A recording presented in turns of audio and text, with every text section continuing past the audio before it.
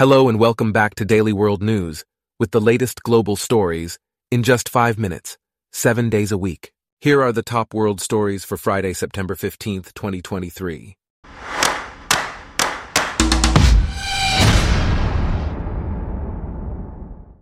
Today's episode is brought to you by Blogcast, your personalized audio feed, available on iPhone and Android.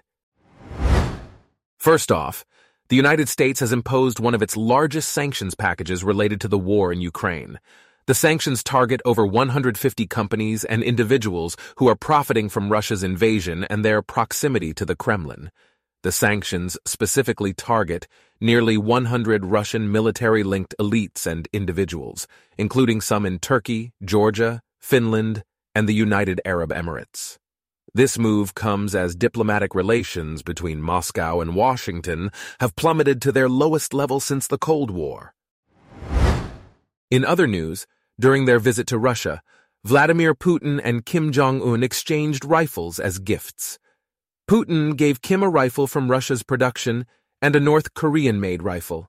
The Kremlin stated that Kim's trip to Russia's Far East would last a few more days, and that he sees possibilities for military cooperation. The United States and South Korea have expressed concerns about potential arms deals between the two pariah states. Meanwhile, a report from France Hydrogen found that France's hydrogen sector is facing labor shortages this decade. It is projected that there will be over 100,000 jobs available by 2030. The report suggests that regions should be developed to provide job passes to ensure skills and employees can be transferred between businesses. In 2022, commercial or account managers are expected to have 6,800 positions in the French hydrogen field. Next, France is expanding the definition of what kinds of clothes are unacceptable under the rules of laïcité, the country's strict separation of religion and state. Public schools have already barred students from wearing visible religious symbols, and now President Emmanuel Macron's education minister has banned the abaya, further escalating France's culture war over enforcing the rules. The Macron government says it is responding to an increase in the number of teenagers wearing religious outfits in schools after watching videos on social media encouraging them to do so. Meanwhile, Saudi Arabia is investing $40 billion in the video game industry, which is beloved by its booming youth population. The Saudi Sovereign Wealth Fund, the Public Investment Fund, owns multi-billion-dollar stakes in companies involved in producing global hits like Pokémon. This push is part of a long-term project by Saudi Crown Prince Mohammed bin Salman to diversify the kingdom's economy. For many young Saudis, video games are a natural fit, with almost 70% of Saudis playing them and spending over $1 billion a year. In other news, European powers have decided to keep in place sanctions on Iran's Islamic Revolutionary Guard Corps and trade in ballistic missiles with Tehran. This decision is based on the charge that Iran has failed to comply with large parts of the 2015 nuclear deal.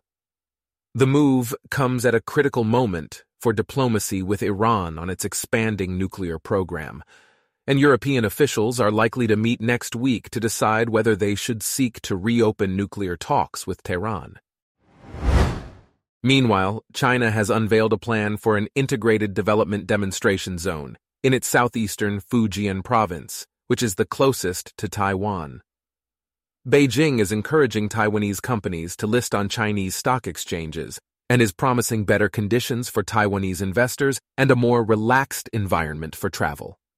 This economic overture comes at a time of increased Chinese military activity around Taiwan. Taiwan's defense ministry said it spotted 68 Chinese warplanes and 10 warships near the island over the previous 24 hours. Additionally, a leaked slide from the U.S. Office of Naval Intelligence highlights concerns over China's rapidly expanding navy and its shipbuilding capacity. Chinese shipyards have a capacity of about 23.2 million tons compared to less than 100,000 tons in the United States, making Chinese shipbuilding capacity more than 232 times greater than that of the United States. The disparity is expected to continue to grow every 5 years until 2035, when China will have an estimated 475 naval ships compared to 305 to 317 U.S. ships. Lastly, a poem written by a Libyan poet, Mustafa al-Trabelsi, who died in a storm, has become a rallying cry across Libya. The poem was written by Brigadier General Saddam Haftar, head of the Libyan National Army Operations Room and son of General Khalifa Haftar. The search for bodies in the ruins of a destroyed town has become increasingly difficult, with bodies lined up in corridors waiting for identification as the morgue is full. About 230 Sudanese were killed as the flood swept through the area where they lived. Our top world stories for today are brought to you by Blogcast, your personalized audio feed. Download the free Blogcast app on your iPhone or Android today.